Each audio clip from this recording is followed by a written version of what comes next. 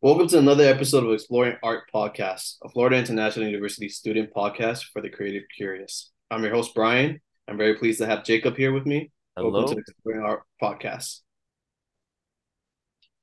Today, I guess we're going to bring up the topic of Christo's constructions and his wife, John Claude, uh, and kind of comparing it to traditional art like Michelangelo and contemporary art like famous Steven Spielberg.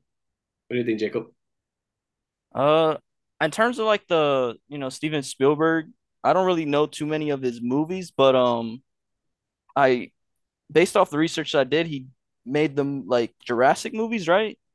Yeah, he's famous for the Jurassic movies. I mean, you got to watch those.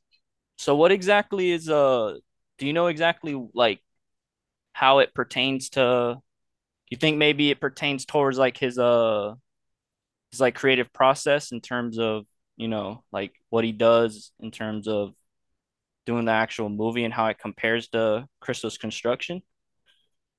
I think as far as the process goes to the movies, I think the end goal is always the aspect for the movie. Rather, I think Crystal was focusing more on his overall process from beginning to end. I think Spielberg was looking more of making his vision come true to life. Um, Okay. That makes sense because isn't Christo and his wife's like artwork, wasn't it usually like temporary? Like, yeah, typically, I mean, looking at his Miami, like what he did the Miami around the islands, the running fence in California. Those stuff typically the Miami ones are the surrounding islands where they wrap like a few islands with all pink, but for the people to enjoy. But that only lasted for like 2 weeks max. And yeah, it's kind of crazy how like with Michelangelo's work where he used like, the Carrara marble, which at the time it was considered like the best material to create sculptures, which, you know, if it's the best material, usually you know what they meant by it in terms of like lasting, and it's kind of funny how Christo's constructions and how like it was all temporary, whereas like Michelangelo's old work, he kind of made it to last. yeah, and the other thing I think that both these artists, like all these three artists, are kind of different is that Spielberg saw to make it his vision to make a movie out of something that he thought of, but the end goal was always somewhat to make profit. Um, Crystal, Mm, I kind of see it more as everything that he finished using, he kind of donated, like the running fence, all the materials that he used for that one, he donated to really? the ranchers afterwards. So I think he was more involved of getting everyone involved, seeing the final creation, but not leaving anything to waste. Like Michelangelo, marble, anything you can't really donate chips or rocks No, to. that's yeah, that it's true because I mean, well, I think it's also like maybe we've kind of lost this in like, more modern art, but like most artists back in the day, they were like really serious, where like nowadays it's more so like it's for the, the meaning behind the work. It's not necessarily the work anymore, it's the meaning behind it. Yeah, I mean that's what I kind of see. Chris, that's what I think was all Crystals and his wife. They wanted to enjoy the process. They wanted every single detail to have some type of meaning, whether it and then anybody involved, even when it came to negotiating with like the local authorities and state and regulators, they wanted them involved to see what they're building for the community.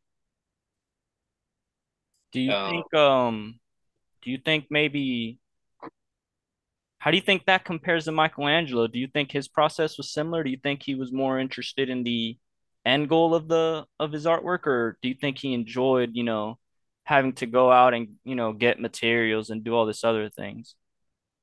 I feel like Michelangelo was a perfectionist based off the sculptures and all his artwork. I Yeah. think he wanted to pick out. I mean, Yeah, that's why he got the Carrera marble. He wanted the best marble that had to yeah. offer. He traveled far away to get it, and he just wanted it perfect. He wanted that end result perfect. If it wasn't perfect, he would just break it apart. I think that's kind of different than what Crystal Arts goes for. He wanted to see his vision come to life and seeing the people work. That's why he was always part of, like, always there running the projects. I think that I agree with that in terms of like Michelangelo. I think the fact that he is kind of a little perfectionist, I could definitely like see why, he wants everything to be perfect, which is, most artists are like that in terms of like having everything done their way. So it makes a lot of sense that, he'd be more.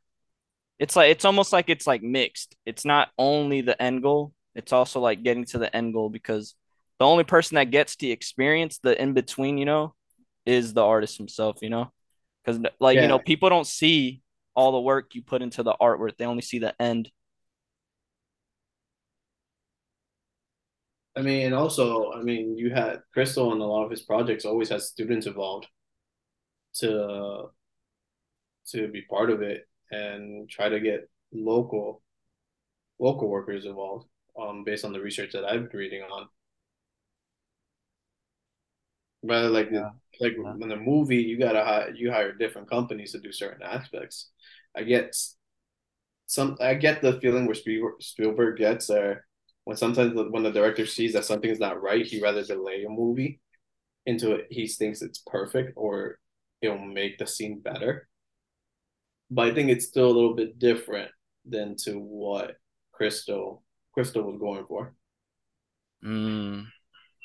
I wonder. I wonder, like, why did they go about doing the type of artwork that they did in terms of like all the fence work that not fence work, but the bridge work that they did.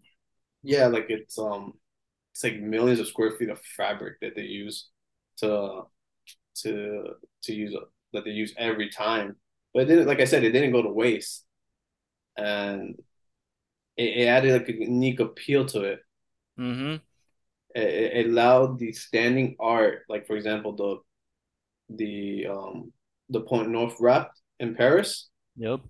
It allowed to give a new twist to a traditional already made object. Yeah. I think they were great. Like they were almost like imagine if they were to create their own like theme park in a sense. Like I think it would be like amazing, like how beautiful the area would be. Because that's more so what they were going for. They were going for like, creating like a different world within the world we live in.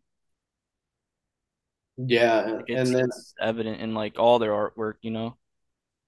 yeah, and like I said, like I think they enjoyed more the long process because it wasn't like you mentioned the Jurassic Park. That took like a year to film. Bristol's projects took up to 3 years to be completed after getting all the proper permits, enough people, and then finally actually starting to get it all sorted, like getting building on it. Took 3 years to get that done. So I think he enjoyed the front conversation of what he envisioned to allow that to influence people's minds to see what his artwork in his mind can translate to them. Yeah, that actually brings me to the question if like do you think all three of these examples are similar? I think in certain aspects, if you're looking at a broad aspect, you could say, yeah, they're similar. But if you go right into the fine detail of how they're each of these three different individuals start their process, I Hmm. think that's where you can see their difference and what they determine what art is for both of them, for each of them. Yeah. In my opinion, I think that I generally see more similarities in Michelangelo's work and Steven Spielberg's work based on the fact that there is an end. And I guess there is an end in Christo's work, but the fact that it's not, very there's not much longevity with it because they tend to like take it down and what's left is photos, which I guess technically that could be what they're going for. Maybe they like to, maybe that's what they do it for. But I generally think Crystal's work is a little different compared to the other two, most definitely. I think you're right that it is more different. Like you said, the end goal, yeah, you have pictures, but I think the real enjoyment is knowing that it's done and Mm-hmm. letting few people enjoy it rather than and sharing that with the hundreds of people that actually made it happen. Um, and then for those who actually got to enjoy it, they see the glimpse of a little bit of what you went through, but not all of it. Because I guess I think he wanted to keep that process to himself. If you weren't part of that process, then you just got to see the end goal. But Yeah. what you enjoyed more was the process. I will say one thing that's similar between all three, which is kind of conflicting, is the fact that to the the outside audience, we don't see this at all, but the journey on all three is essentially the same.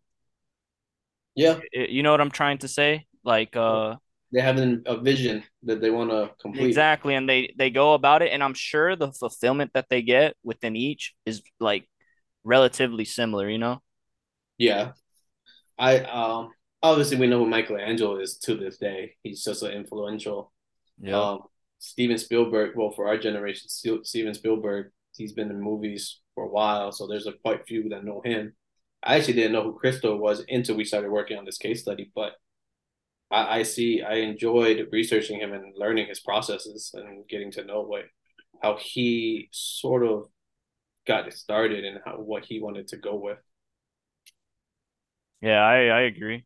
I'm with you on that one. Then and even better where he got his wife involved. Yeah, Um, I think for them they definitely like I'm sure I think it's the experience they had together doing all that. Like I'm sure, you know them. Like I think it was more so that for them. That's just how it yeah, because seems. yeah, because that's you. They mentioned you were mentioning individuals. This is a couple that Exactly. cross boundaries. Yes, Steven Spielberg and Michelangelo probably had their assistants and helpers, very right hand man. But you're talking about this partnership that both Lifelong. had the same envision, but they probably critiqued each other and it allowed it to be more meaningful. Right, and then that end goal was off the top. No, yeah. And yeah, that's the biggest thing. It was a lifelong, partnership. Yeah, and I think that's what art we miss in art. We try to critique an art rather from the visual aspects right from the start, like Mm-hmm. media and sculptures, rather than this case study. We learned about the processes.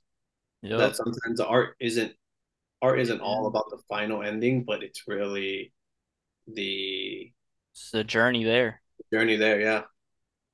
No, yeah, I'm with you on that. This definitely has like opened my eyes in terms of like each time I see something, I no longer like will, judge something. If I don't like it, like I won't judge it and be like, oh, it's hideous. Oh, this. I now more so just kind of respect all types of art forms and just, go about it like that. And I mean, this includes even music, even like movies, like I kind of just like, oh, I wonder like, did the artist, felt fulfilled making this, Yeah, because now we see art as just as a means to make a quick buck. Yeah, it's a number now. Yeah, like but Christo and John Claude saw it as opportunity to get everyone involved. Yep. But I think it's a lot to learn. We learned a lot about this case study. Gave us a new perspective of art. I just want to say I want to thank you for joining us so much today, Jacob. I really appreciate it. But this concludes Exploring Art Podcast. Subscribe to Exploring Art Podcast on iTunes, Spotify, SoundCloud, or wherever you get your podcast. Thank you for listening. Please join us soon and remember to stay curious. Good night, guys.